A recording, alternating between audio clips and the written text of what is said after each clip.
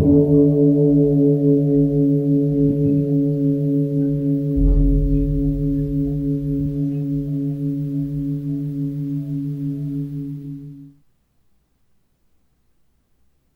all beings be happy. May all beings be healthy.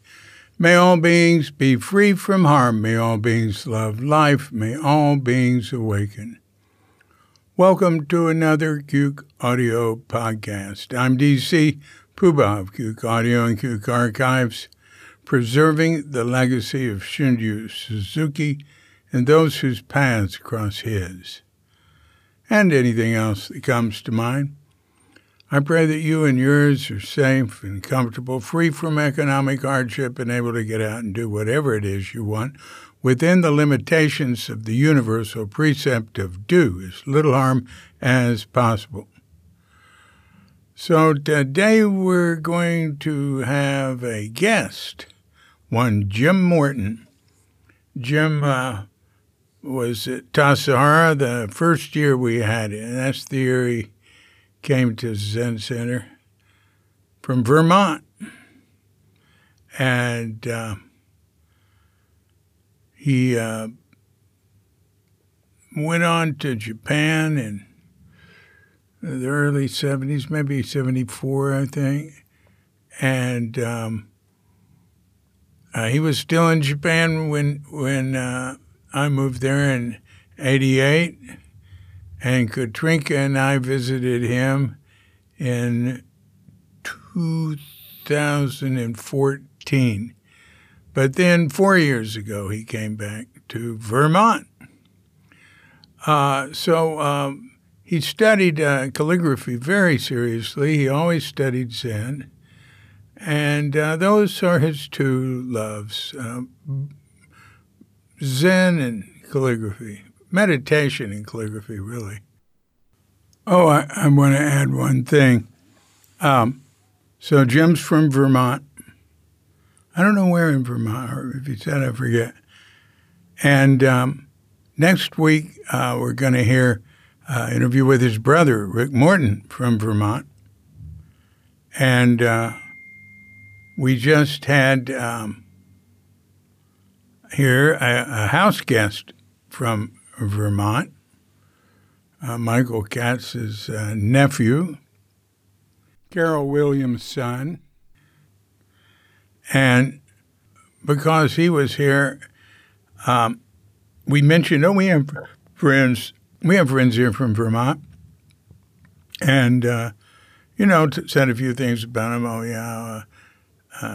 Tomas Frick, his wife, Sylvia, and Tomas came here in the 74 and speaks Balinese, and they started a big spice company, and now he exports biofuels, and he knows more about Bali than anybody I know. Isha, our guest, said, "Oh yeah, I know who that is. I've been in his home." So I sent Tomas a WhatsApp and Sylvia one, and said, "Hey, we got somebody here from the Brattleboro, Marlborough area, and our house guest, Isha, they run they have an organic farm there, and oh yeah." So Tomas, I always like seeing Tomas. He joined us for dinner. So it's been Vermont week. So I just thought I'd mention that. So let's give Jim a call right after we've had our pause to meditate. So when you hear the bell, if you're of such a mind, hit pause and meditate or whatever for as long as you want. And when you're ready to come back, hit unpause, and we'll be there to hit the bell to end the meditation or whatever, and give Jim Morton a call.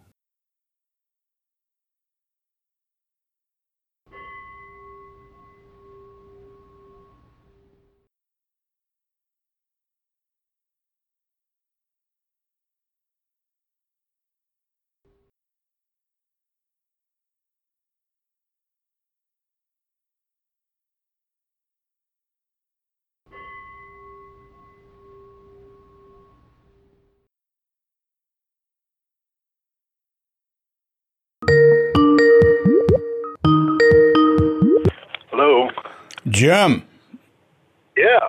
Hi. How you doing? David here. Good.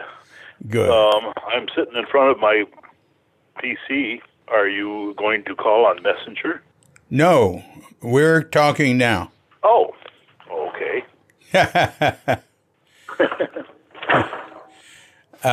Yeah, this is good.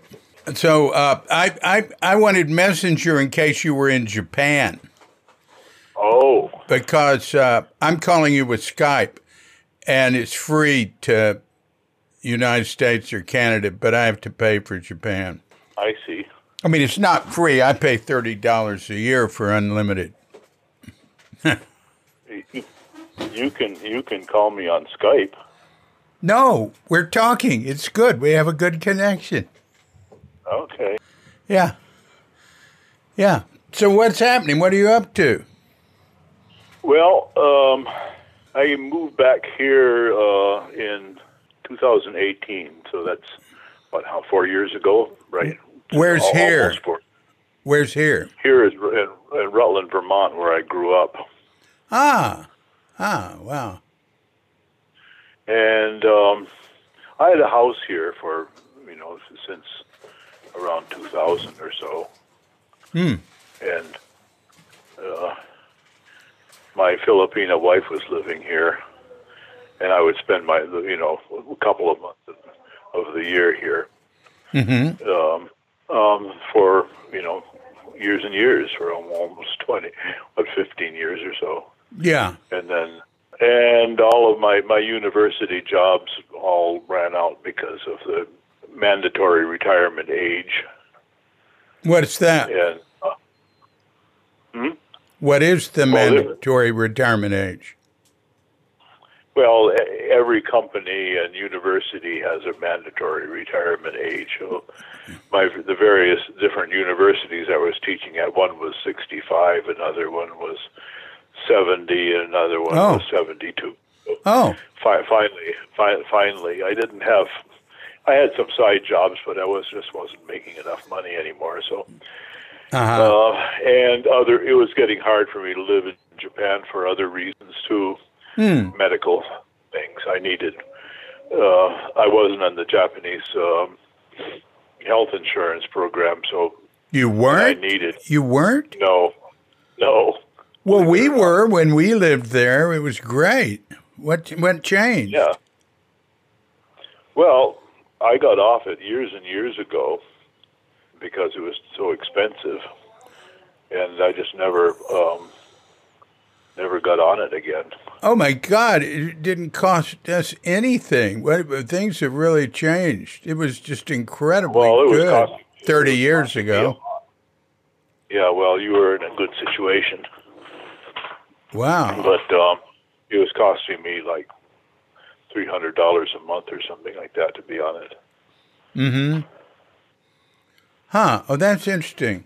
That's interesting. So, and I needed, my knees were shot. I needed knee replacements and various other things. Have you had that? Yep. How are your knees? Oh, that's the only part of me that doesn't hurt now. That's great. Pardon me. Well, so how are you spending your time? You doing any art, calligraphy? Yeah. I'm still working on that. Very, very slow, but I'm making progress. It's hard without a teacher, just experimenting on my own, and without other people to communicate with about it. But this is calligraphy, right? How would you describe what you do? It's kind of difficult. I mean, calligraphy is, people imagine that it's a matter of making nice-looking, nicely shaped Chinese characters, but it's not actually. It's real calligraphy is the power in the brush stroke. It's kind of like sculpture in a way. Every brush stroke has got this internal rhythms and musculature, and you just don't comes from the arm movement and everything. And it's all, you have to be one with the whole process, and the way the brushes moves and so forth is just extremely arcane and extremely hard to learn. And so you said it's hard to do without a teacher, and then you added without other people who are savvy to it to relate to, because I would think at this point you are a teacher. No, far from it. Really? No, not even remotely. How humble of you. I mean, you've been doing it forever. Yeah, I have been doing it forever, but it's just really, really difficult. I mean, even if you look at the great calligraphy of great calligraphers like Kobo Daishi, if you can see works of his that, from the time he was young until he was older, that you can see over many, many years is a great difference in power. But as a foreigner, and my other art education is Western art, other types of art. The approach is so different that it's hard to overcome certain habits of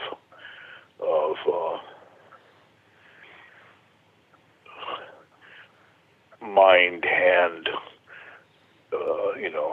coordination and consciousness. And calligraphy, it's a very kinetic thing, kinesthetic thing. So it's very un-me, and that's what fascinates me about it. Suzuki Roshi said one time that calligraphy was really hard to learn for people who are good with their hands, and that's certainly true with me, because I can do almost anything I want with my hands, for woodwork or painting, Western style drawing, drawing and painting and sculpture and playing musical instruments and stuff like that. But calligraphy is just such a different thing. That's a very interesting comment from Suzuki Roshi. It's certainly true. I mean, certainly true in my case. Wow. So, are you living with someone? I have a Japanese lady that I met a couple of years ago, the last time I was over there. We were both on our way to Cebu, and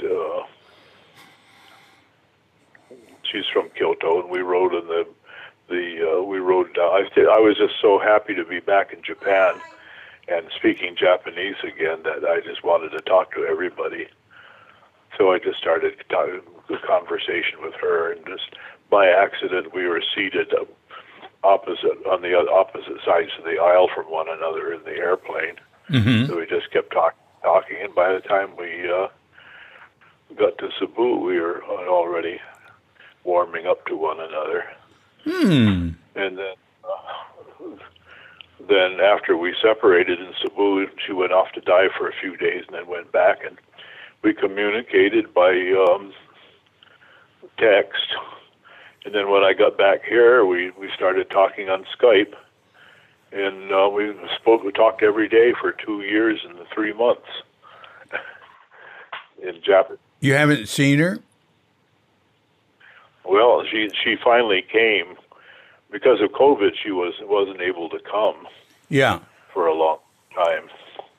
And then she was finally managed to come on May 12th, and she's staying till May 17th. And it's just really, really nice to have her around. We just get along extremely well. So she was only there for 5 days?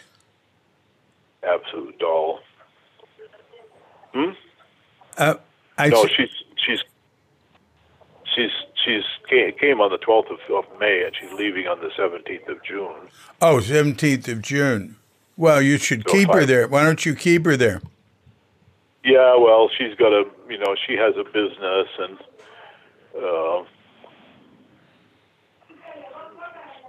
she's changing her life. Yeah. I mean, she was teaching piano. She has piano students, and she has a little has a little company of her own that she runs. She runs with her son. Mm-hmm. It's kind of consulting sort of thing. Mm-hmm. And she's trying to at least semi-retire. She's talking to her son right now in the next room. Oh yeah, I can hear her. We can hear it pretty well. Yeah. Probably hear the Japanese being spoken. Yeah. Well, we just, it don't. I can't tell it's Japanese, but I can hear a woman talking in the background. So, what else is it like there where you are? What else is happening?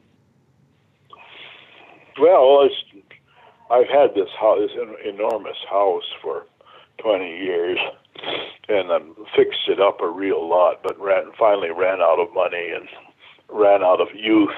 But I have a workshop in the garage and everything, and Vermont, of course, is an extremely beautiful place. The weather sort of sucks, but it's one of the prettiest places in the country, and the people are nice here.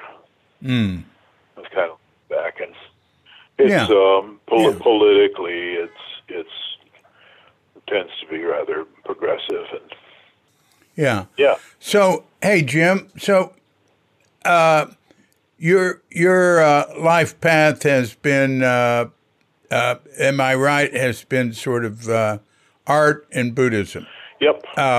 So, how did that all start off? What are the roots of those two streams? Well, like a lot of other people, and I've always been, since I was born, I always had some feeling that there was something out there that I was looking for. Mm-hmm. And I never quite fit in with anybody else, or could never fit in with the groups and so forth. And I envied them in a way, as I thought they were all having such a good time and everything. But whenever I tried to be part of any groups, it just seemed so hollow and empty. I just didn't feel like I belonged there. So I always, wondered what I should be doing. And then in college, in high school, I just sort of lost any ambition to study and, be anything that, society wanted me to. Always wanted just to escape and to disappear. That's all I wanted. Mm. I didn't really, I was good at drawing and so forth, good at art. And so I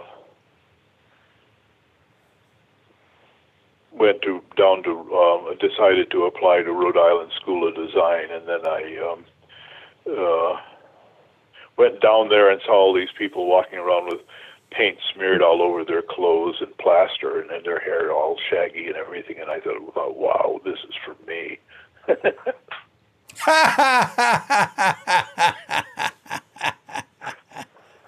It was a good time to be there. I had friends in school like Martin Mull and oh, neat, neat, and other. Yeah, I always liked Martin Mull. Yeah, we used to hang out together. Very dry sense of humor. Yeah. A real smart guy. A little too self-aware for my taste, though, in a way. And then, anyways, this, I continued feeling kind of lost, and at first, I just started to feel like art wasn't really what I thought it was. It wasn't going to give me what I what I hoped it would. Yeah. And then LSD came around, showed up, and one of my friends took it, and he was normally just such a goofy guy, but he put his hand on my shoulder and looked me in the eye, and he said, "It can't be missed." And there's a look at I mean, he said that with a sincerity that I'd never seen before. So I decided to try it, and then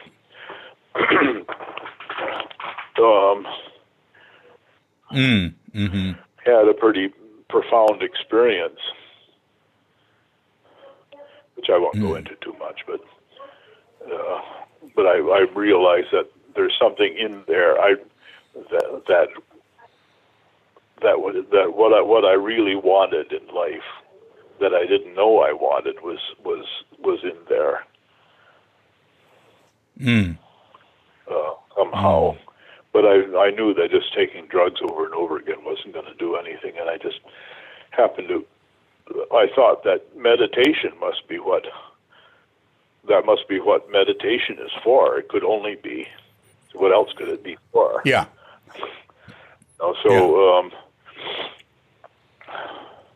There's this one guy who is a temporary English teacher there with a couple years contract, who had been to India and stayed in an ashram over there and so on. And I didn't have him for a teacher myself, but my best friend had told me about it. So I talked to him, and he said, "Well, why don't you come to my office and we'll talk about it." So I did. I was kind of a weird guy from the Midwest that wore his rubbers all the time, inside the house and out. When you say rubbers, you mean, what do you mean? Galoshes, the rubber over your shoes. Huh. That's an old term. I guess it's an East Coast term. Really? Yeah, well, I mean, it's certainly not a California term because nobody wears them out there, but yeah, nobody wears them here at all. Nobody wears them at all anymore. I remember that from when I was a kid. I went, wow, yeah.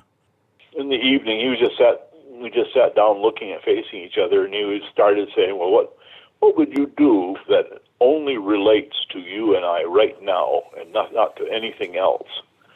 And I was just totally stumped by that. I took the question very seriously. And finally, I just made a single motion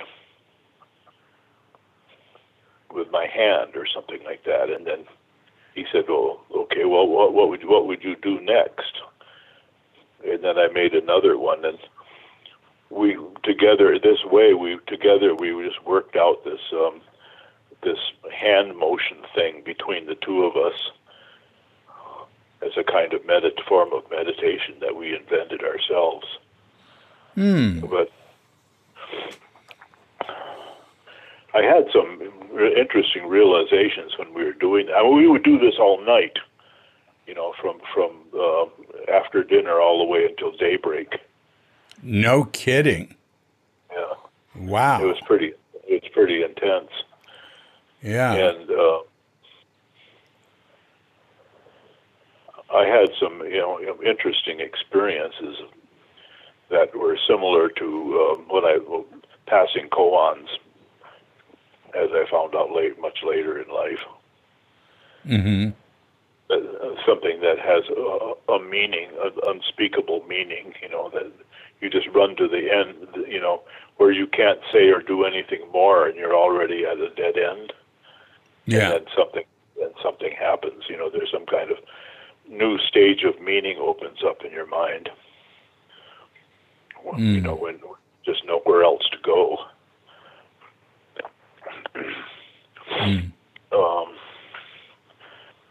But then that was in the spring of '66. Yeah. Mm-hmm.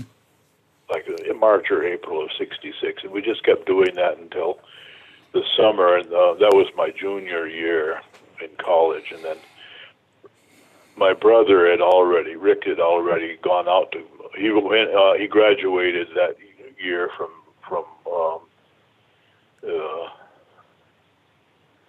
the previous year he graduated from University of Vermont, and I was enjoying studying art so much that he wanted to do it too. So, and San Francisco Art Institute was cheap enough so that he just packed up and moved out to San Francisco and enrolled there and just got part-time jobs and stuff like that. That he was always good at doing stuff like that. I was always scared to be on my own because I always depended on him. We always thought in tandem, because we grew up very, we were a year and a half apart, and we were just always together as long as I could remember. That's very interesting because you're more talkative and more assertive in many ways than him. From from my observation, that's very interesting. Well, he's still the hustler between us. He comes up with jobs and things for me to do that I would never do on my own. Wow, that's really interesting. Huh. Yeah. Huh.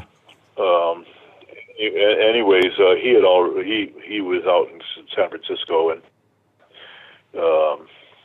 I did, and somebody.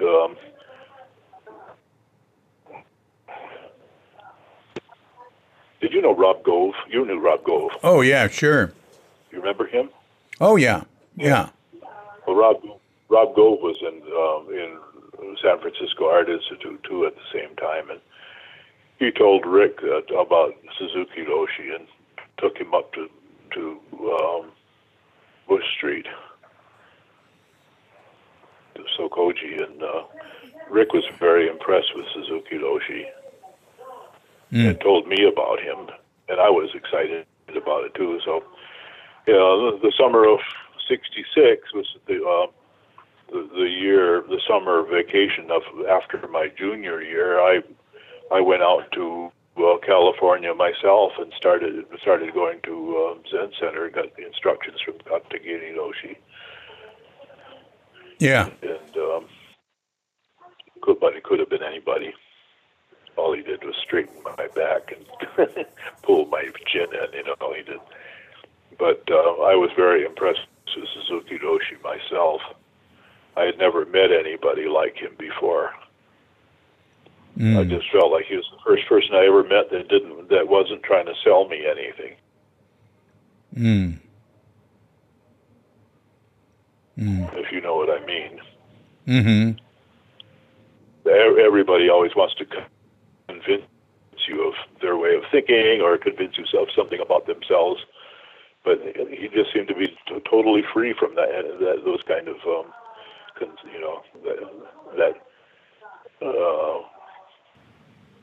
craving that's almost universal in the world. And so I went back to Rhode Island School of Design and finished my senior year, and that English teacher that I started that with had already left. His contract was up, and I did Zazen on my own a little bit. And then when I graduated, I went out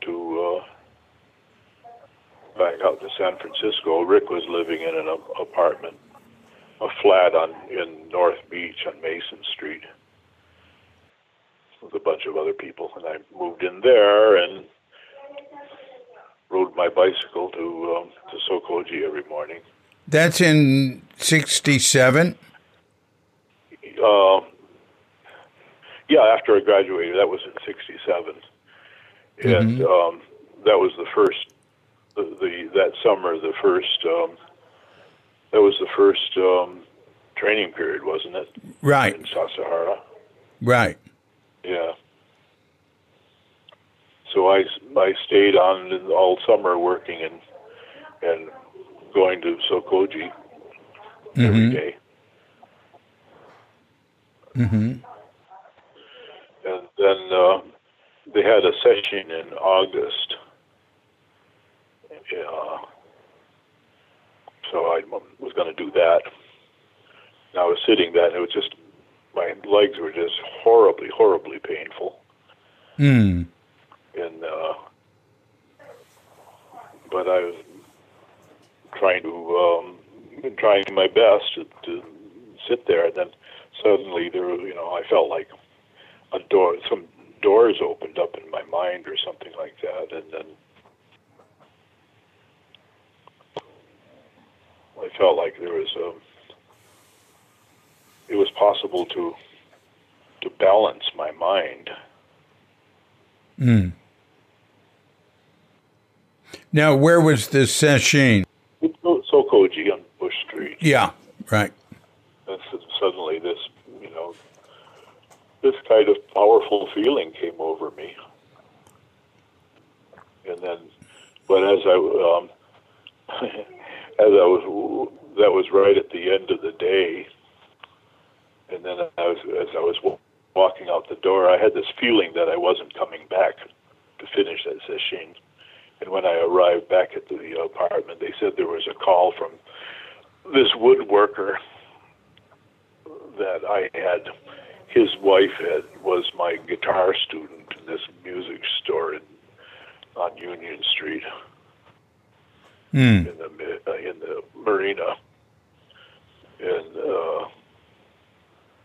I went in, and she asked me one day if I could handle woodworking tools, and that her husband was a furniture maker, and was looking for an assistant.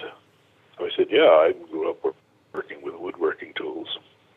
So I went in there and worked for one day, and then he called up and hired me. So I had a job. What was his name? His name was Rich Gaddy. And what was the name of the place? Furniture by Gaddy. Yeah. And wasn't he over by Union Street somewhere? He was on Lombard. On Lombard. Mm-hmm. Lombard and what? Shopping. Oh, I can't remember. It was kind of midway between Van Ness and the Presidio. Uh-huh. All right. Uh-huh. Very, very, very close to Fort Mason. Yeah, right. I can just see it. Right. I can't remember the street. Yeah. A few streets, what would it be? A few streets west of Gough. So what happened next? Because I remember you at Taos Sahara way back then. So. Yeah. Well, I went from the time that the first training period was over. I went down for work weekends. Uh-huh. And that's during one of those. That was a photograph that appears in your Crooked Cucumber book. And it's on the front. It's on the front. It's on the homepage of Cuke.com. And yeah, that was after the first training period. Is frequently used and called during the first training period. It is in Crooked Cucumber. That's wrong. I discovered later by talking to people like you and Nils, who weren't at the first training period. No, that was after it. That was like, October or something. September, late September, maybe. I went down there for a few training periods, and a few work weekends, and I was just passionate to go there. Yeah. I was totally driven. And, it was hard and scary, but I just really wanted to do that. So I only worked at the woodworking shop for a few months, which I thought was a long time. It was the first job I ever had in my life, really. Hmm. And the first real job, but working for like 2 or 3 months seemed like forever for me. Mm. So I went down to when the training period started. Mm-hmm. I went down, and stayed. And I think Rick took my place at at Furniture by Gaddy. And you went to, I guess that would be the spring of '68 practice period. No, it was the fall of '67. There wasn't a practice period then. So you were just there in the fall of '67. It was like a practice period, but it wasn't called one. We had just had one, in the summer. Right. I can't remember exactly, but I think I did do Tongariro and stuff. Oh yeah. It was just like a practice period. I remember you from back then. I knew you were there. So how long did you stay? I stayed.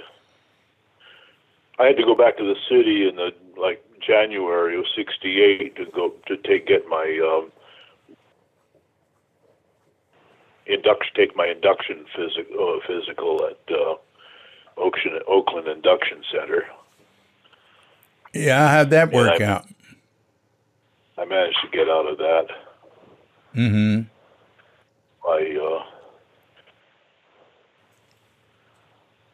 That's a whole other story. That's an interesting story. Oh, let's hear it. I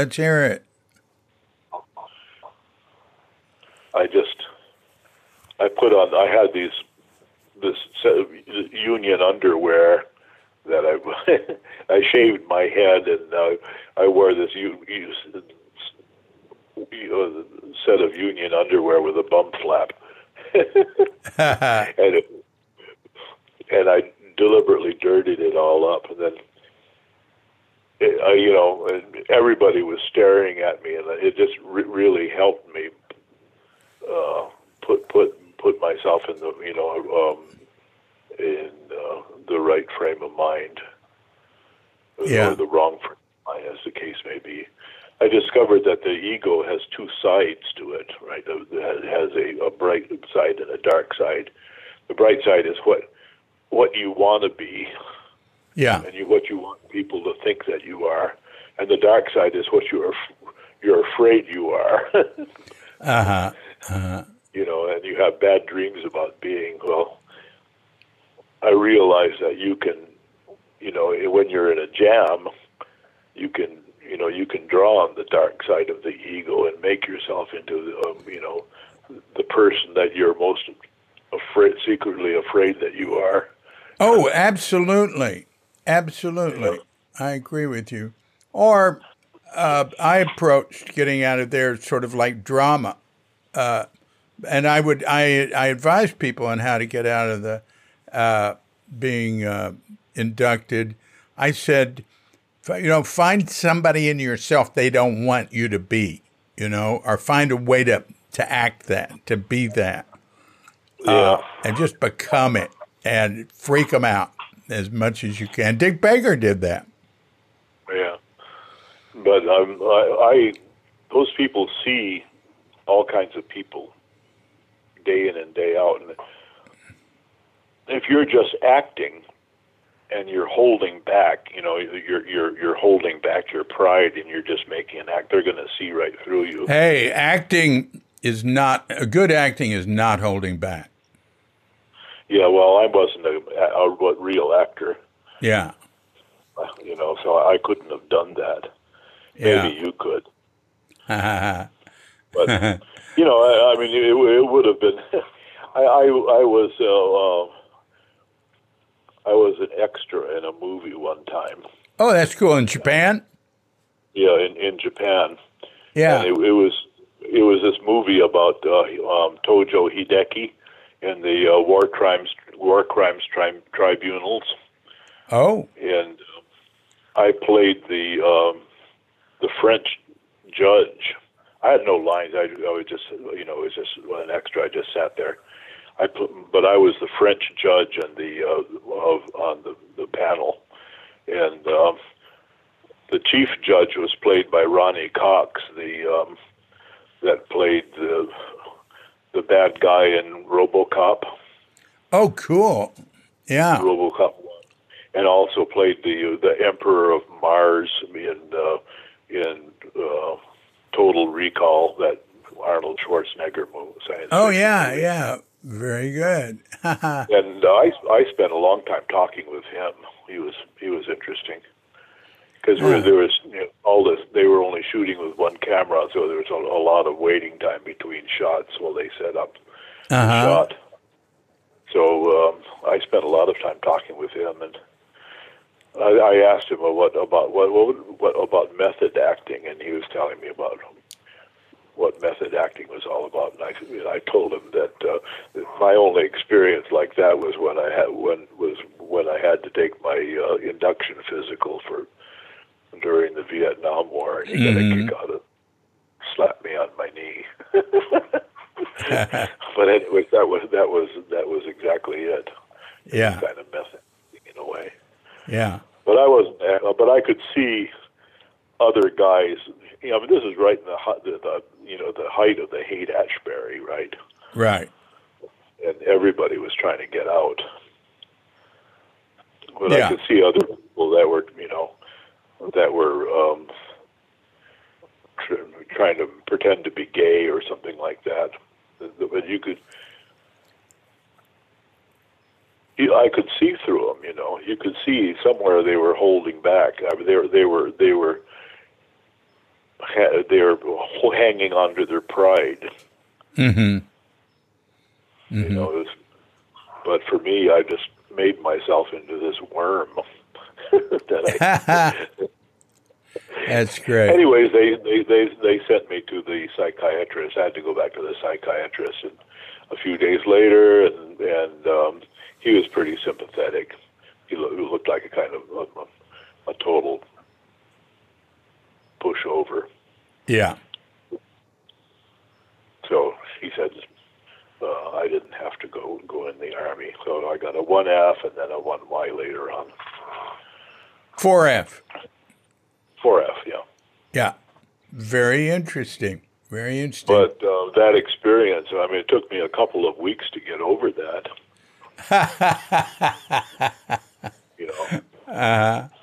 I was in a state of depression for 2 weeks after I did that to myself. Oh, wow. That was a really interesting psychological experiment. When I went back to Tassajara, with Dick Baker. And I stayed until, how much longer? I can't remember. I remember you were in the front room in the dorm. Yeah. And we turned that room into a toilet room.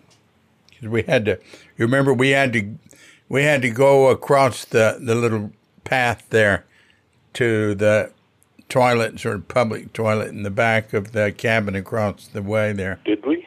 Yeah. I can't remember. When you were there, that's the room that became it had toilets and sinks, and it had a toilet and maybe just one sink, and there were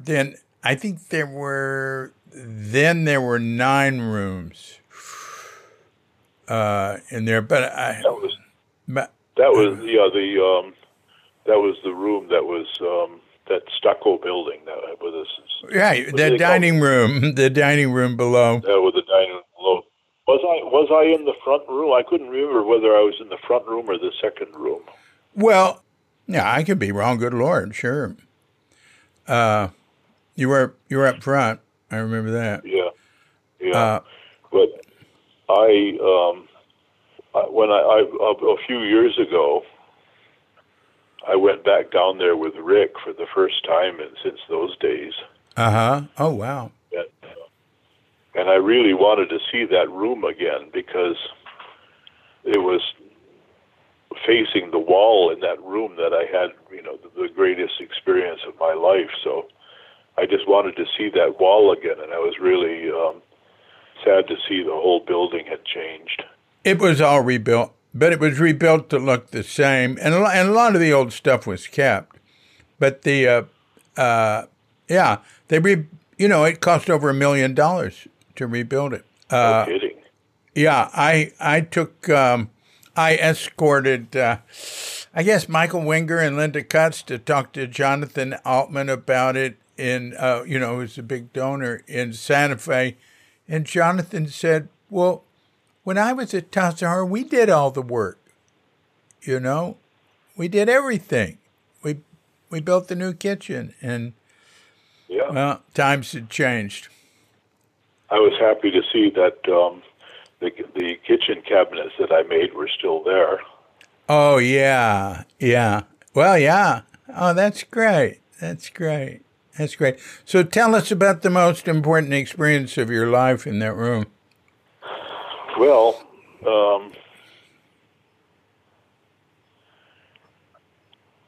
there was after I went to Tassajara to live at Tassajara, I had started having this powerful experience in August during session there, and that was cut off because I had to start work. I had to go to work at this woodworking shop because I was desperate to have a job, and then I went to Tassajara, and then there was another session was Rohatsu. It was Rohatsu. The same thing happened again. December, this time. Right? Yeah, during the same thing started. Exactly the same thing started happening again, and I was able to see it all the way through. This time. Mm-hmm. And I told Suzuki Roshi about it, and he during Dokusan, and he didn't say anything, and then I told him that I thought doing zazen was like standing on your head. It's very easy to do, but you can't do it very long. Mm. And then, he just nod his head and not say anything. And then during the evening lecture, he would say, "Now somebody told me that zazen was like standing on your head." Yeah. He said, "This is very true." If the tapes exist of those lectures, I'd love to hear it again. A lot of the, I have them all. All the existing lectures are on ShunryoSuzuki.com. Everything that survived, all the audio, and many transcripts without audio. So we could just look at 1967 December, but a lot of the 67 tapes were lost, or I don't know. Yeah, but we might have that. I don't know. I could tell. I mean, I could look it up in a second. And you could too. Just go to ShunryoSuzuki.com. I tried to, and then one time, and it said that tapes were available, but I didn't know how to find them. Oh, it's not very hard, really. You just go to all right. You go ShunryoSuzuki.com, right? And then you go, we might still have a door first. Then you click on the door, you go in. Then it says lecture search form right up top. And you click on that. And then you go, you can search by, any number of criteria, keywords, including date, year, subject, all sorts of things. And you click on it. So, there's also, there's charts, where you can just go down the dates. There's, various ways. It's well, I'll look into that again and see if I can figure it out this time. Yeah, well, I can go there right now while you're talking. So tell us more about what was happening. I remember you working in the shop there. Yep, I was. Yeah. I don't know if I was making the cabinets already in those days.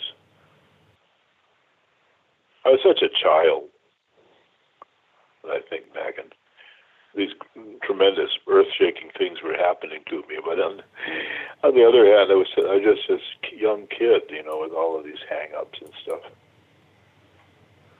Mm-hmm. Mm-hmm. Mm-hmm. Boy, what a time that was, though. God. Yeah. Yeah. We were so lucky. Yeah, indeed. To have that experience. But anyways, I had that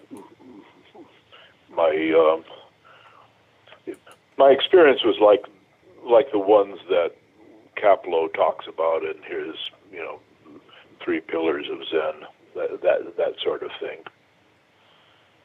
Mm. Yeah, but I thought it was permanent, and Suzuki Roshi never said it's going to go away. I thought, oh, I made it. But I thought that everybody, I thought that that Dick and Peter and all of the main people had already had the same experience, but I guess not. I just thought that this is what happens to you when you're sitting. Well, it's hard to know what's happening with other people. Yeah, but Suzuki Roshi said when at that time, like the three pillars of Zen was really popular. That was being handed around in those days, and Suzuki Roshi said in one of those lectures during Rohatsu, he said that you hear about people having enlightenment experiences as well. We have them here too. Mm-hmm. Mm-hmm. So anyways, after session, it just started going away, and I started going back to my normal self, and which was the last thing I ever wanted to be, ever wanted to have happen to me. And incidentally, all looks like all those Sesshin lectures are there. There's a whole bunch of December, here we are, December, I'm just looking, 67-12-01-A, 01B, 02, 04B. See, there's 04B, looks like they're missing some there, because he gives sometimes 2 in a day. 04A, 05A, 05B, here's one, 06A, 06B, Shosan ceremony for it, and then we go to the 14th, and that's the last one, so there's a whole bunch there. And there's transcripts, there's light edits, there's usually more than one audio version. Okay. SuzukiRoshi.com? No, ShunyuSuzuki.com. I don't use the word Roshi. Oh, okay. There's a zillion Suzuki Roshis. It's like saying Mr. Suzuki. But there ain't a zillion Shunyus. Although I found a Shunyu Suzuki in Texas. Oh, yeah? Yeah. And I wondered if he was named for our Shunju. Anyway, all right. So where were you there?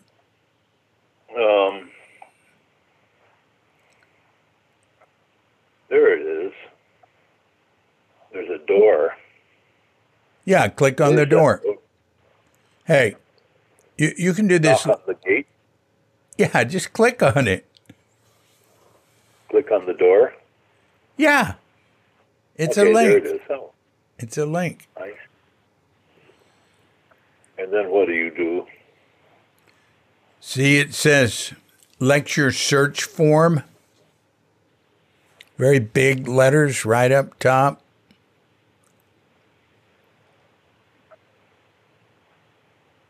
I I don't see lectures for search form. Shunryu Suzuki lecture search form. If you I hit, see. Yeah. yeah, complete and that. up-to-date presentation of transcripts. It should say transcripts and audio. It says Shunryu Suzuki lecture search form for all transcripts with links and edited versions, audio and video files, 448 partially and completely. Blah blah blah. Yeah, that's right. So you click on the link. The link is what Where it says Shunryu Suzuki lecture search form, it's purple. Well, mine is brown. Well, brown will do. Okay, there it is. All right, I got it. So you go in there and Okay. you can find it from there. Just write 67 dash in that where it says keywords, write 67 dash 12 and you'll get all of them from December and 67 when you just hit enter. But you can do that at another time. Yeah, I will. No, I already bookmarked the page, so I'm all set now. Thank you very much. Yeah. Anyways, I started having anxiety. I was so desperately trying to hold on to that experience of that I had during session that I started having this anxiety attack.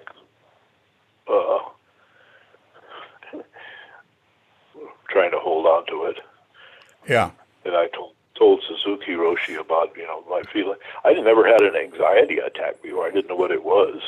They didn't have words for stuff like that in those days, Yeah. And I tried to explain to Suzuki Roshi what was happening to me. He said, "Have you been working on a koan?" Which kind of amazed me. Where would I have gotten a koan to work on? I barely even knew what Zen was.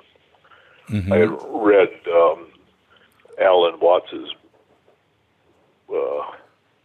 what's the name of that book? The Way of Zen. The Way of Zen. Yeah, it didn't mean a single thing to me. This is like nonsense. and I didn't. The only thing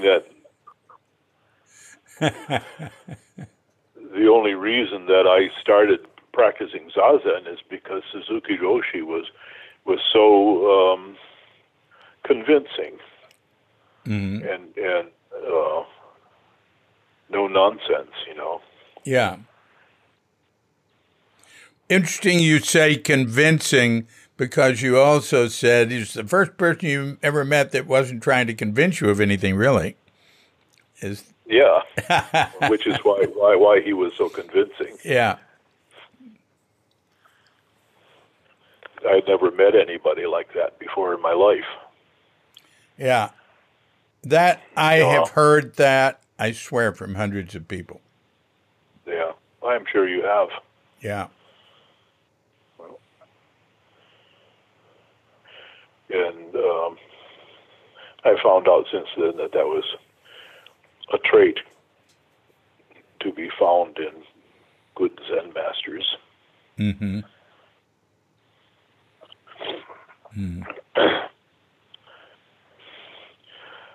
Anyways, so after that, I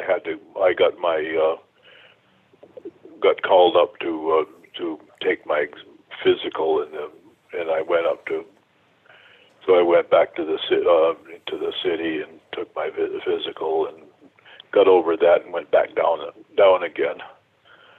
And then after that, it's just Zazen just kept getting stronger and stronger for me. And just like this powerful feeling was growing and growing and growing, and it just felt like it was going somewhere. It was leading somewhere. It had to lead somewhere. And then the next big experience I had next important experience I had. I was just during the session in, I think it was in April, at the beginning of training period.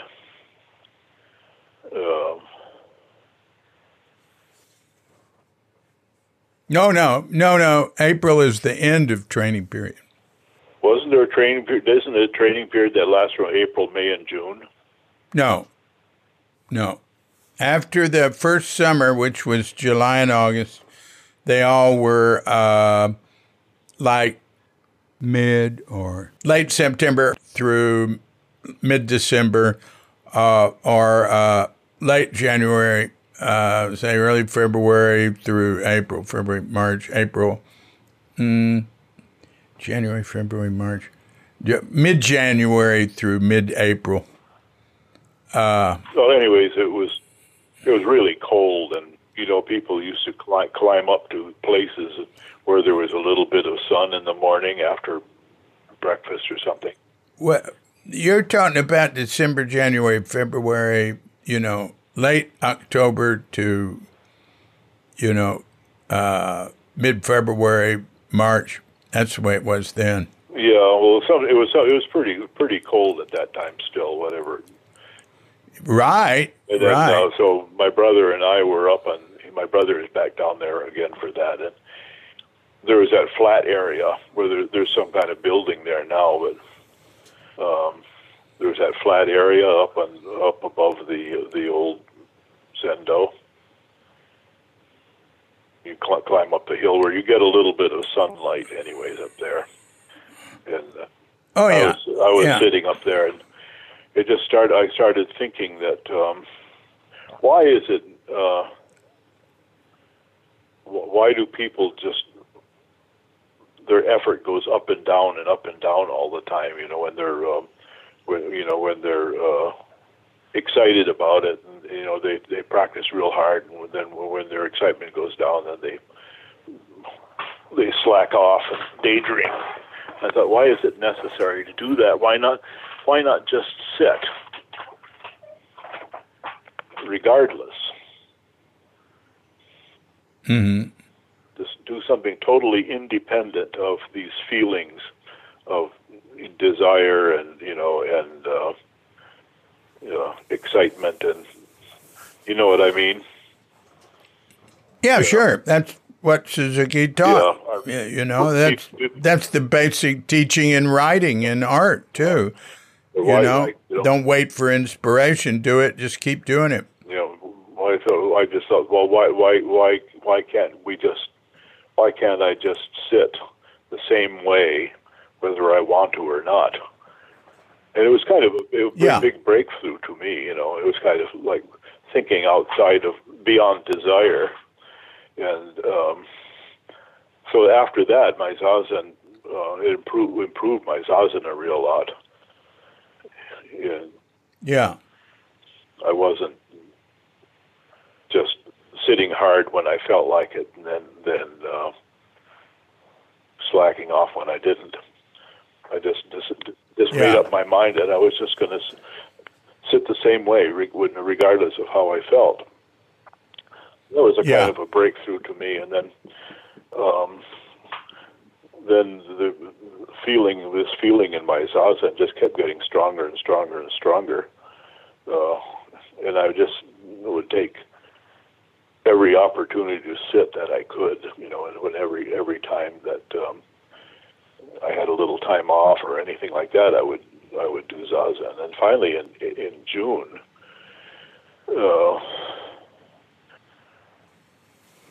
On a 4 or 9 day, I was supposed to go on a hike with Peter and Peter Schneider and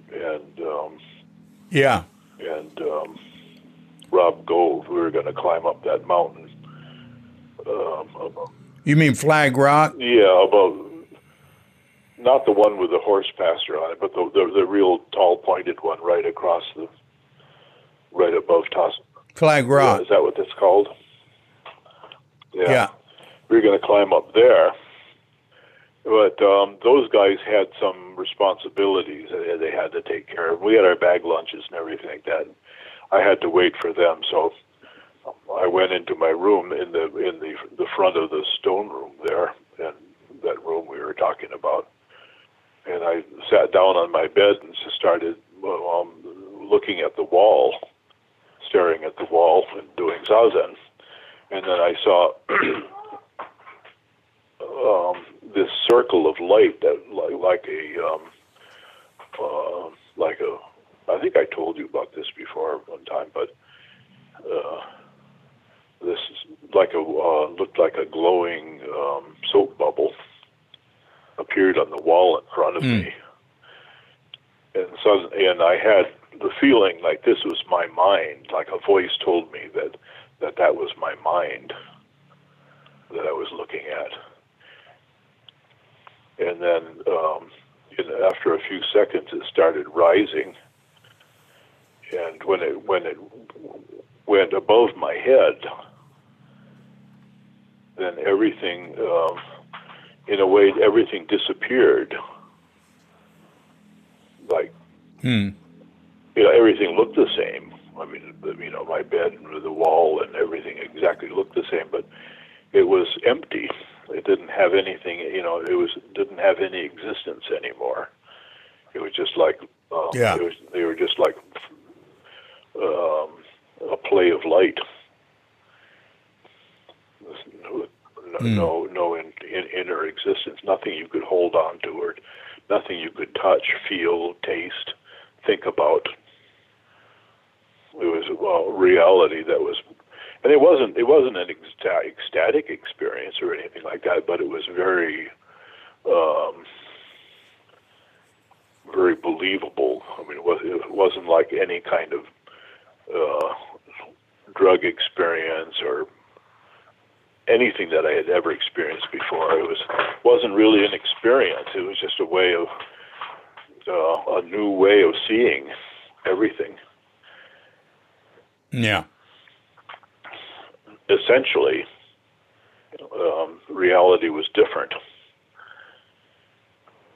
And then then I thought something really had happened. So, anyways, I went on a hike with Peter and Rob, and everything went on. And but every time I would do zazen, then I would get back there again, like right at the end, usually right at the end of the period, like for the last 5 minutes or 10 minutes. I would get back in that feeling, or that experience would come back again. Mm-hmm. But that evening, I went to see Chino Sensei, or Chino Otagawa Roshi now.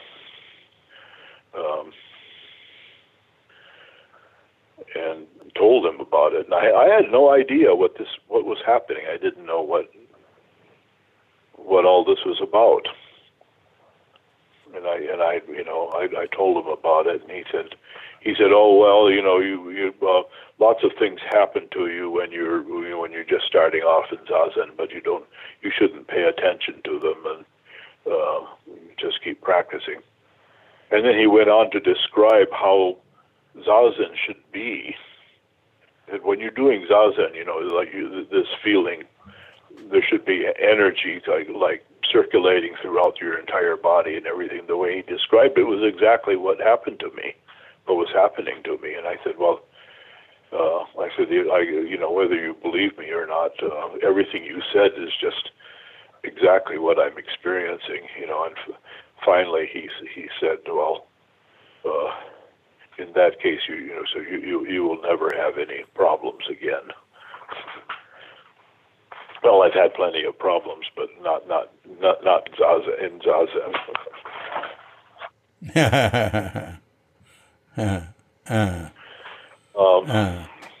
Yeah. So, anyways, that was, and that is, basically been my practice since that time. That was June of '68, and it's just, I just, went on to, master it really.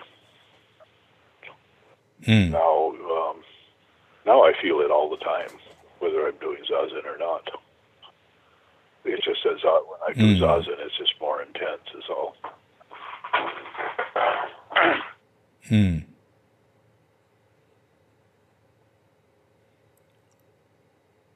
So, what happened then? Well, I decided that I had to go to I wanted to go to Japan, and I started thinking about that, and I went back to the city and went back to work at the same place, trying to save up some money and stuff like that.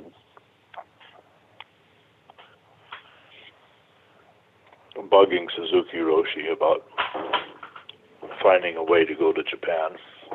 I just bothered everybody so much in those days. I feel sorry about that. That was. Huh? What do you mean?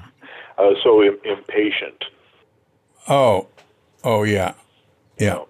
And Suzuki Roshi, of course, had his hands full. Well, anyways, I was always too much of a coward to go to Japan on my own. But after Sally went there and came back, then my main reason. Now, who's Sally? Sally Block. Oh, I know who she is, but was she your girlfriend? Yeah, we were married. Oh, we were married. All right. We were married for 13 years. What year did you get married? We got married 72, I think, right after Suzuki Roshi died. Oh, really? Huh. So? I think my main reason for marrying her was that I needed somebody to help me go to Japan. I was just such a coward to do it on my own. And she wanted to go to Japan. Well, she already went to that nunnery in Nagoya. That, remember, what's her name? That nun that Yoshida. Yeah. And she couldn't stand it there, so she ran away from there, and she went to Antaiji. I don't know how she knew about Antaiji in Kyoto, and she really liked it there because that's all they did.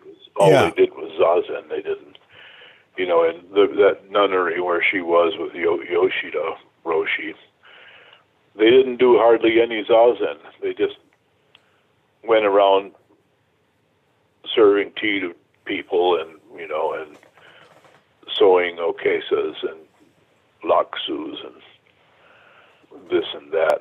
And Sally thought that this was just a bunch of nonsense. She wanted to really sit. So she ran away from ran away from there and went to Antaiji, where they sat really intensely. And then she came back and we got married, and a couple years later we went. So we went there and sat at Antaiji until but Uchiyama Roshi retired after a couple of years. And then they eventually they moved up to where they are now, up in the Japan seaside. Yeah. So, do you know why they did that? I've never understood why they did that. I'm not quite sure myself, but they sold Antaiji. Had a very, very, very valuable piece of land it was sitting on, but Antaiji had no parishioners. They had no danka. Yeah. That's why they had to live by takuhatsu, by begging. Oh, they did takuhatsu. Oh, yeah. That's how they survived. And so it wasn't ceremonial takuhatsu. It was the real thing. Yeah. Yeah. No, they survived that, and they had places that knew that from years ago. There were parts of Kyoto that who knew where where all the people there, all the shop owners and everybody knew who they were, and knew that they depended on that to live. So they would get enough money doing takahatsu to survive, plus vegetables and other things. Yeah, I can understand why they didn't have danka, because it was called a zazen only temple, and the danka went memorial services and stuff like that. But I don't know. I can't remember what the story was, but whether Sawaki Kodo founded that himself.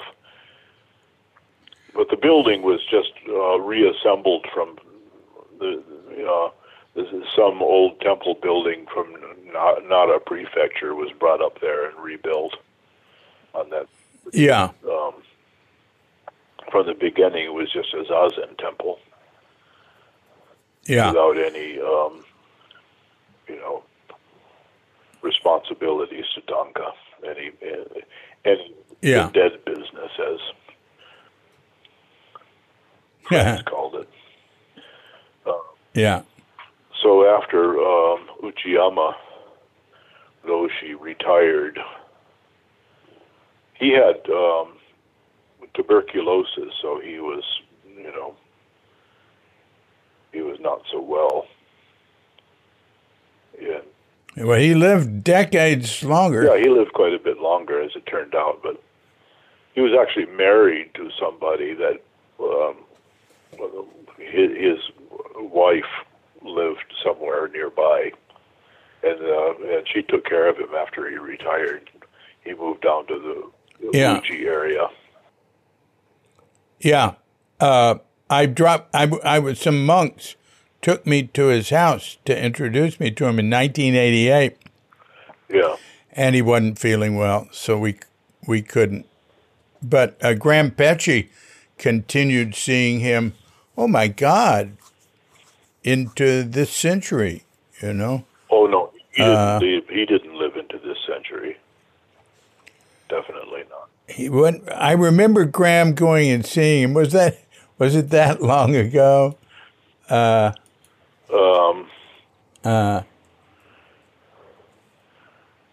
Did you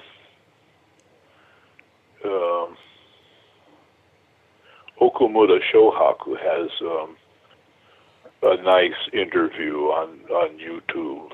Have you heard that? It's called A Good for Nothing Life.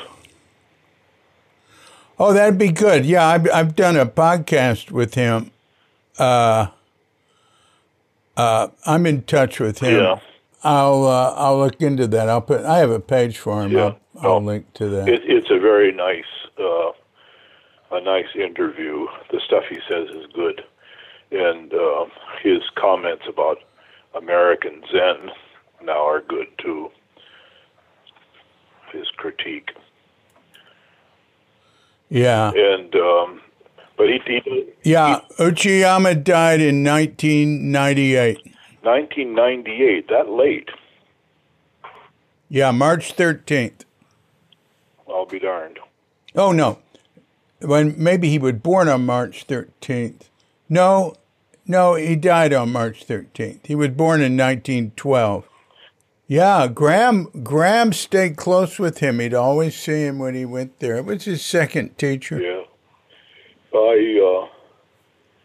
I met Graham a few times. So, what year did you go to Japan? 73. 73. March 17th, 1973. I landed in Yokohama. Yeah, and you and Sally, you all were together there for 12 years, or? Yeah. And then she went back to America or something, right? Yeah, and I stayed. Yeah, and so so that would be like 85. Oh, and then I met you there in 88.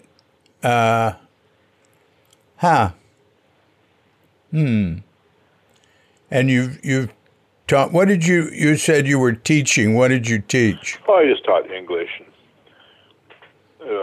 At university. Yeah. Everybody just teaches English, But I've taught I know. in high schools and language schools, and finally, and then I worked for 10 years in a company that made dental equipment, doing translation. Oh, which is very good for my reading Japanese. Yeah. And yeah. But after the that was back when the yen suddenly became very much more expensive up until maybe the early 80s or something like that. It was the yen was like 300 to $1. Yeah. And this suddenly the value of the yen doubled, tripled. Yeah, tripled. Almost. Yeah. Yeah. And anyway, when I was there, I'd say it went from 120 to 165 in 88 to 92. I mean, that's off the top of my head what I remember. It was great, man. Yeah. We were making tons of money and not working that much. Well, sending it back. Yeah, but my income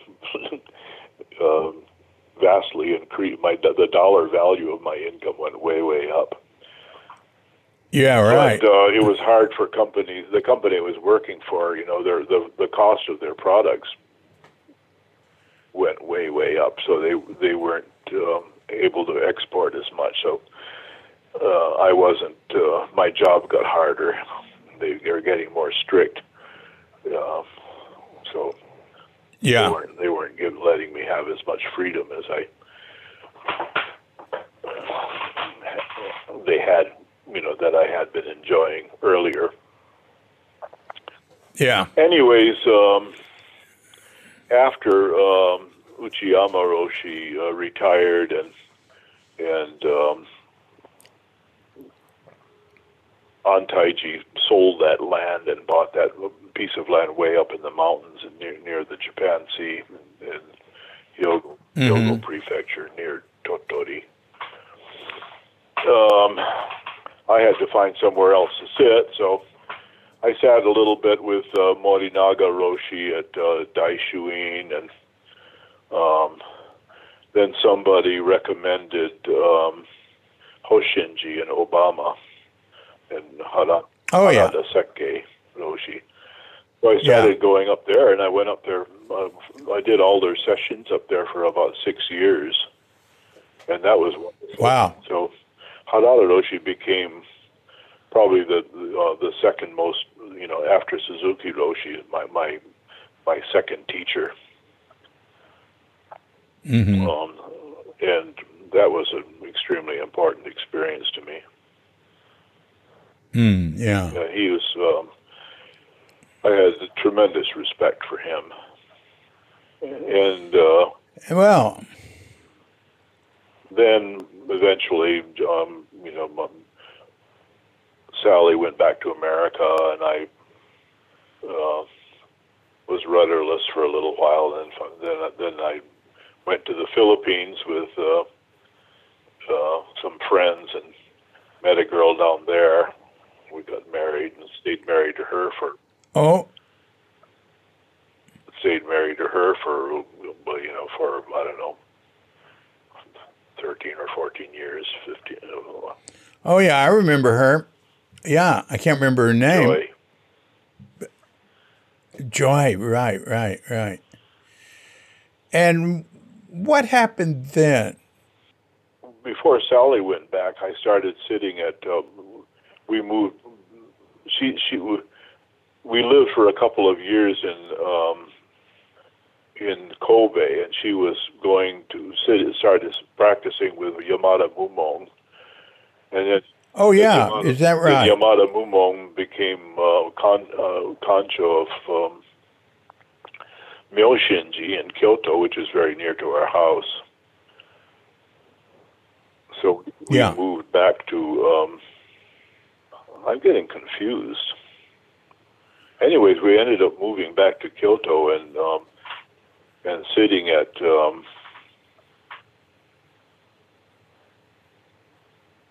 she was practicing with him. No, that's before we, okay, here goes. Now I remember.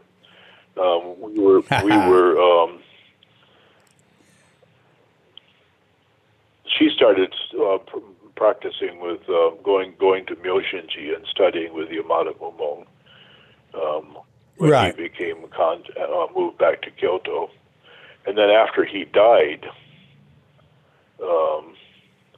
we moved to Kobe, and she was practicing with the guy, his main disciple that took over the temple that he used to be at in Kobe.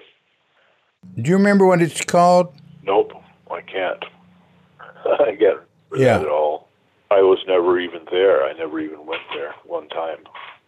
It was hurt by the earthquake that happened, I don't know, so that was 20 years ago. That was quite a bit later, yeah. Yeah. But anyways, we moved back to Kyoto, and she started practicing with Fukushima Roshi when he moved into Tofukuji in Kyoto. So he was like in Okayama before. Oh. Huh. And then so we moved in that, and that's how I wound up living in that neighborhood, and that's the neighborhood I lived in until a couple of years ago when I came back here. Tofukuji. But Fukushima, I practiced, and I did koans with Fukushima Roshi for about 5 years or so, and then when I married Joy, I stopped going there and sort of dropped out from formal Zen altogether. Just sitting on my own. I had the stupid idea to try to make furniture in the Philippines. God, I had a lot of fun, but did a lot of interesting things, but it was a dumb idea. But we built all kinds of stuff down there, all these buildings, and I shipped woodworking equipment and everything down there. It's all still there. Yeah. I remember you saying to me back in Japan that Joy went back to the Philippines some, and you were sending her money there, and then something like this. You went to visit her there, and you found out you'd been supporting this whole extended family or something like that. Is that true? Well, I didn't find out. I mean, I knew everything all along. There was nothing. Oh, I see. I see. Nothing. I didn't do anything that I didn't. But I got along very well with her family, and I still love them. They're wonderful people. I just still consider them my own family. And we stay in touch. But I can't help them anymore because they don't have any money. Yeah. Well, that's quite a trajectory your life has taken. Is there anything you'd like to conclude with?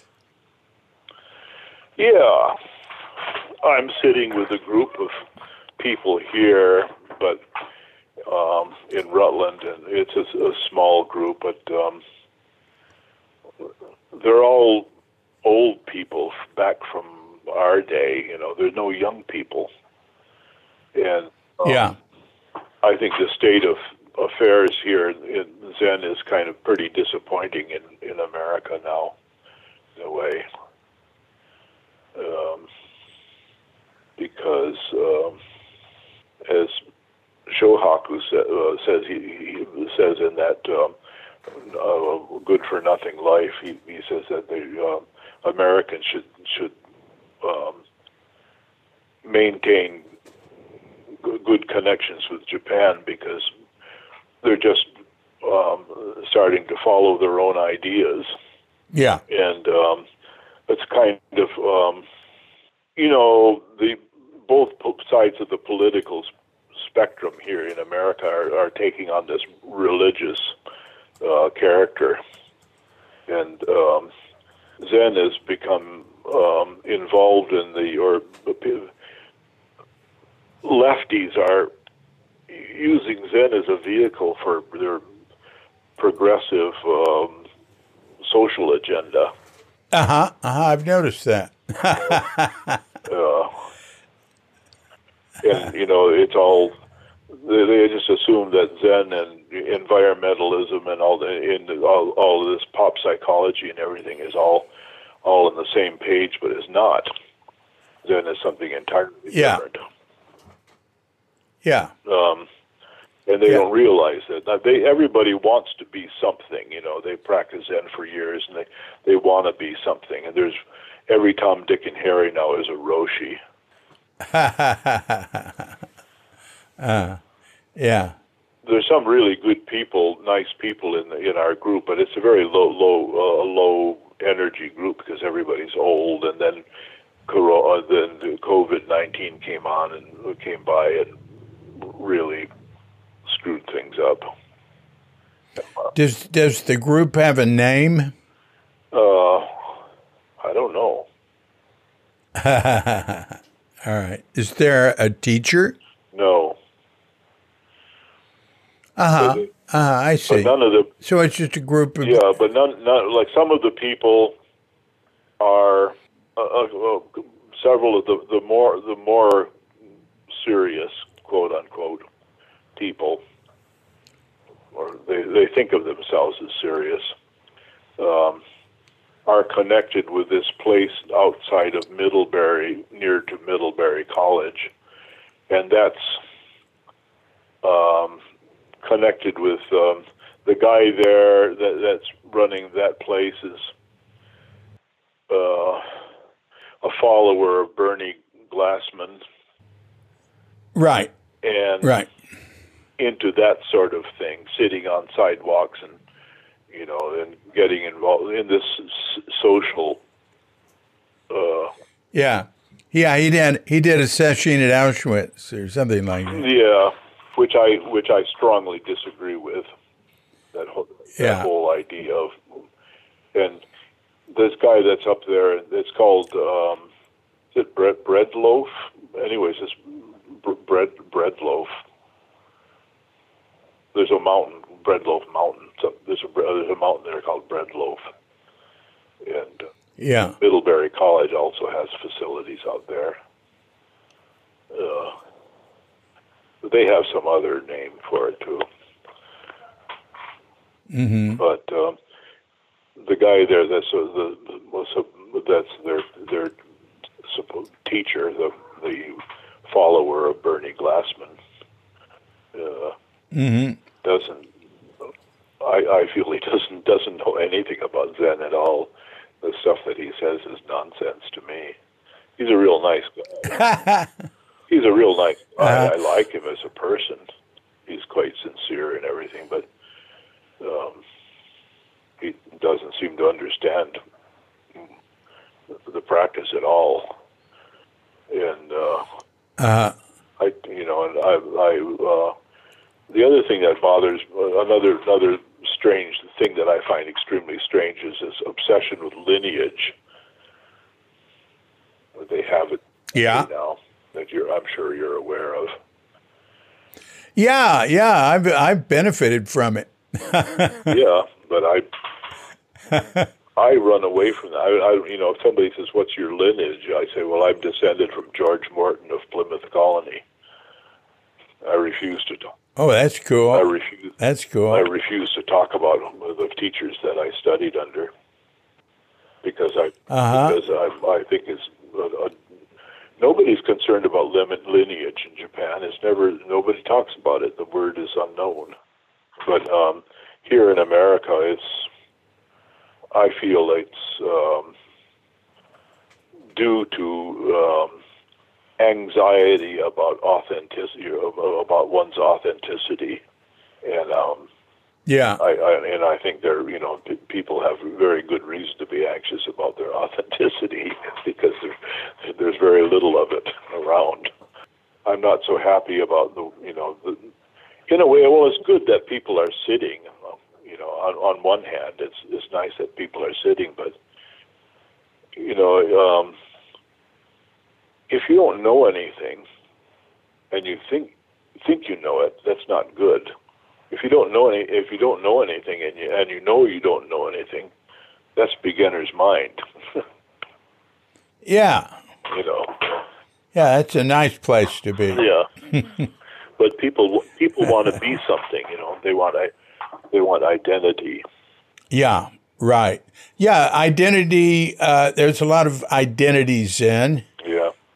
Engaged Buddhism is very big. I call engaged Buddhism which is engaged with things you're interested in. Yeah. Yeah. Well, I always, I'd like to ask that guy up at Breadloaf. I said, "Well, if a bunch of people with red MAGA hats came around and wanted you to teach them Zazen, what would you do?" Yeah, it doesn't matter. Yeah, well, it shouldn't matter. Yeah. But it would matter to them because, for them, it's like a contradiction in terms. Well, because they believe that they believe that Zen and the progressive social agenda are on the same track. Yeah. Well, and also people are. It's a very long story. I could write, if I could write books, I could write a whole. I tried doing a lot of writing, but I couldn't. Never could bring myself to finish anything. Well, you can expound on it now. The thing that I feel is most positive in the world right now is the growing idea that rejection of scientific materialism and the growing idea that that reality is of the nature of consciousness. Oh, yeah. Yeah. And the guy whose thinking I find most, the guy that I think that really gets to the heart of the matter better than anybody else is this guy by the name of Bernardo Kastrup. Have you heard of him? Let me write this down. All right. Bernardo Castro? Kastrup. Bernardo Kastrop? Trup, I think. Uh-huh. There's lots of stuff on YouTube of his. Double check here. Yeah, when you say scientific materialism, to me there is no conflict with science and the way, No, I feel the same. Yeah, it's people think that this I don't know what to call it. They think this materialistic. It's actually a sort of literalism. Materialistic, that they're into facts, right? Yeah, but Bernardo Kastrup his basic idea is that reality is of the nature of thought, which is fundamental to Buddhism. Right. It's inescapable in Buddhism. Right. That's what my father thought. That's what my father said. I grew up around that. Yeah. Yeah, but he's got two PhDs. One is in computer science or something like that. He's an engineer, and he's also got a PhD in philosophy. Uh-huh. You listen to some of his lectures; they're very, very good. All right. He's not that old. He's only maybe in his 40s. Where's he from? I think he was born and grew up in Brazil, but he's Dutch, and now he's living in the Netherlands or Belgium, teaching there. I like his thinking very much, and he's very much aware of the connection with Eastern spiritualism. Mm-hmm. Mm-hmm. But the thing about his ideas is that they're so clear. Yeah. But he says that he disclaims. He says that that practitioners, Buddhist practitioners, and so forth, are able to actually experience it. But for him, as an intellectual conclusion. I'd like to experience, but he doesn't feel like he does. But there's a few,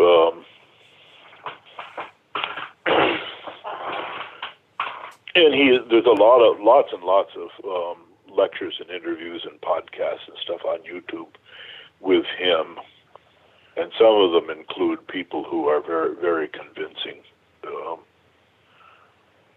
teachers, like in Europe. Mm-hmm. The people that really seem to understand the nature of Zen practice. Mm. Mm. Check it out. I mean, he's definitely somebody you should know about. All right. Yeah, sure. Sounds good. Well, yeah, but I appreciate the things you had to say here. I'm sorry about I wish I were more eloquent, but no, you're plenty eloquent. I'm just going to say I'm sorry about the state of Zen.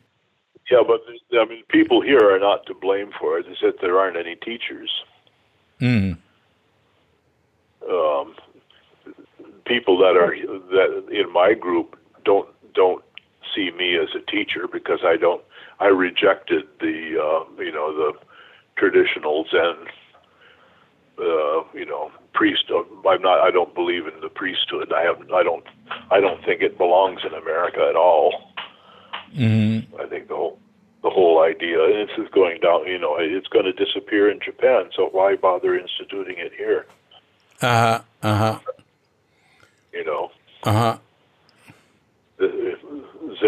This is not.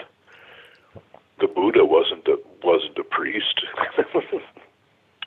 Mm. And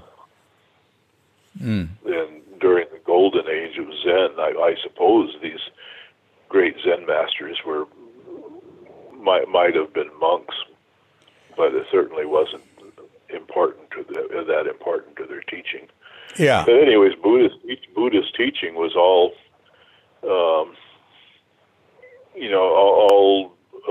was the style of teaching was all created, in the pre-scientific era. So the style of expression is very aesthetic. And I mean, there's nothing more beautiful than Dogen, reading Dogen. Mm. But it's just another world from us, Yeah. It's a total another world. Mm. We have to, and it shouldn't be forgotten. It shouldn't be ignored. But I think that there's something in the ideas that are developing now of the best of which I think is expressed by Bernardo Kastrup right now, and some other. There are other people too, but I think he's the most eloquent of all of them. Yeah. Yeah. That's very promising. Yeah. Well, that's That's I will have to look him up, and I'm sure that I might put a link to him. There it says, Jim Morton suggests you. Here, this guy. Well, maybe we'd better call it a day. We've been talking a couple hours. Not quite. 1 hour and 50 minutes. 49. Yeah, you answered it 1 minute till 10. Yeah. How you're in Bali? Yeah. Are you living down there like full time? Yeah. Came here in late 2013. Haven't been back to America. How do you manage it visa-wise? Our visa agent is coming by today. I just print up some bank statements and we'll give him our passports. I don't know what else. I don't know. He takes care of so much stuff. Is it like a retirement visa or? Yeah, it's a temporary residential visa. The next one up is a permanent resident visa. It's pretty expensive, like the cost goes up. It's more like $4,000 or $5,000 each. Is that right? So a lot of people just don't go further. We don't have to leave the country. We just renew it once a year. What about medical care? We don't have medical insurance, but we keep our Medicare B in America, which costs $105 a month or something, well, like I had a hernia operation, really good, modern hospital, 20-minute walk from here, private room, excellent service, and I spent 2 or 3 nights there. The total cost was a little less than $1,000. I see. And it was very good, very high quality. Katrinka had dengue. She was in the hospital 4 nights, so she was there 5 days. Private room. There was a couch for me, a table and for me where I could work. Big screen TVs, of course. Buzzers. It's like living in a hotel. People just bring you. I could order tea. I could go downstairs to the juice bar and get some really nice juice and bring it up to her. I'd also make her juices at home from mangosteen skin and papaya leaf, and stuff, which those are both really big here. The thing they say about dengue, though, is what is that fruit? It's guava. Everybody here is into guava for dengue, so we did that too. Anyway, she got really close to dying, but she never felt bad and went away. Anyway, the total cost for that was $1,300, I remember. So far, just paying for things is cheaper than insurance. But we do get insurance, some, but it will have like $2,500 deductible, like that. I don't think we've gotten that in the last few years. We have to show that we have insurance, but they take our Medicare card, copy of it, which you can't use here. Medicare is only good in America. I still have permanent resident status in Japan. I kept that. Oh, cool. Yeah. So, Keiko says that I can get back into Japanese health insurance there for about $100 or so a year. Really? Now that I'm... Hey, just a second. Somebody's at the door. Let me call down to him. I'm up on the second floor. All right? Just hang on. Oh. Okay. Yeah. All right. I got to put my earphones back on.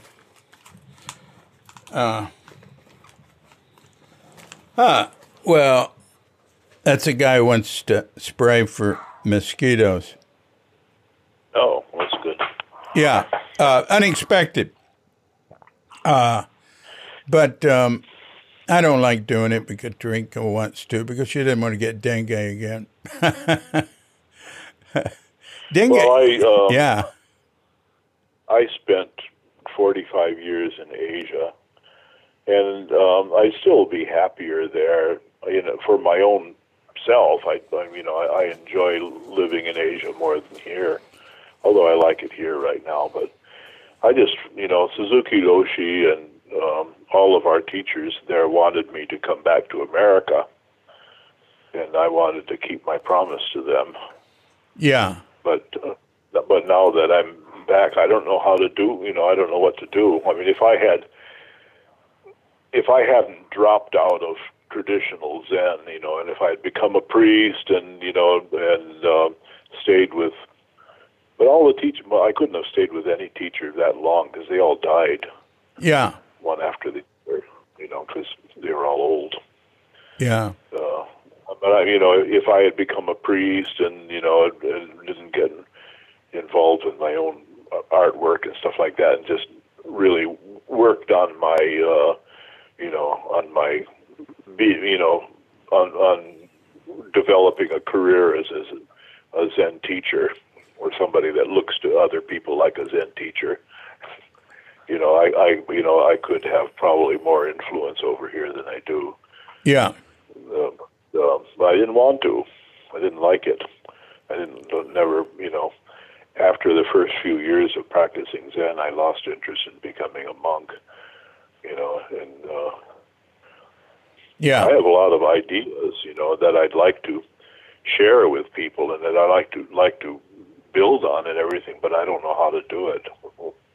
Or I don't know who I can talk to. Well, I could call you back later, and we could think about what you want to say and say it to me. Yeah, well, I have to. Yeah. All right. I think.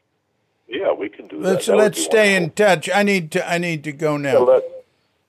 Yeah, let's. Sure. I'm here for you. So right now, I'll just say it's been very interesting, really good talking with you, and let's stay in touch, and let's talk again in a month or so. Okay, wonderful. All right. Incidentally, I'm talking to Rick and Carolyn next week. Oh wow, that should be interesting. Yeah, that'll be fun. I talked to him yesterday, and we set it up. Carolyn's fascinating. She's very eloquent.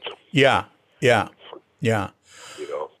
Oh. I feel like a dunce compared to her. Oh, that's neat.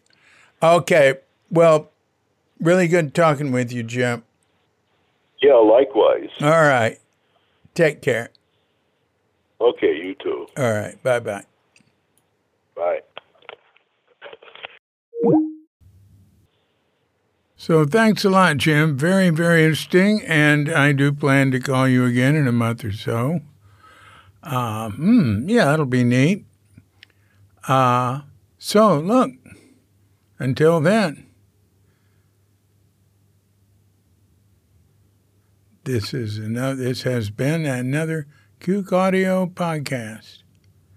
I'm DC, Poobah of Cuke Audio and Cuke Archives, coming to you from sleepy Sanur with Doghead Bandita, Feline Cuchita, and dear lovely Katrinka. And we're wishing you and yours and all of us a grand awakening. you.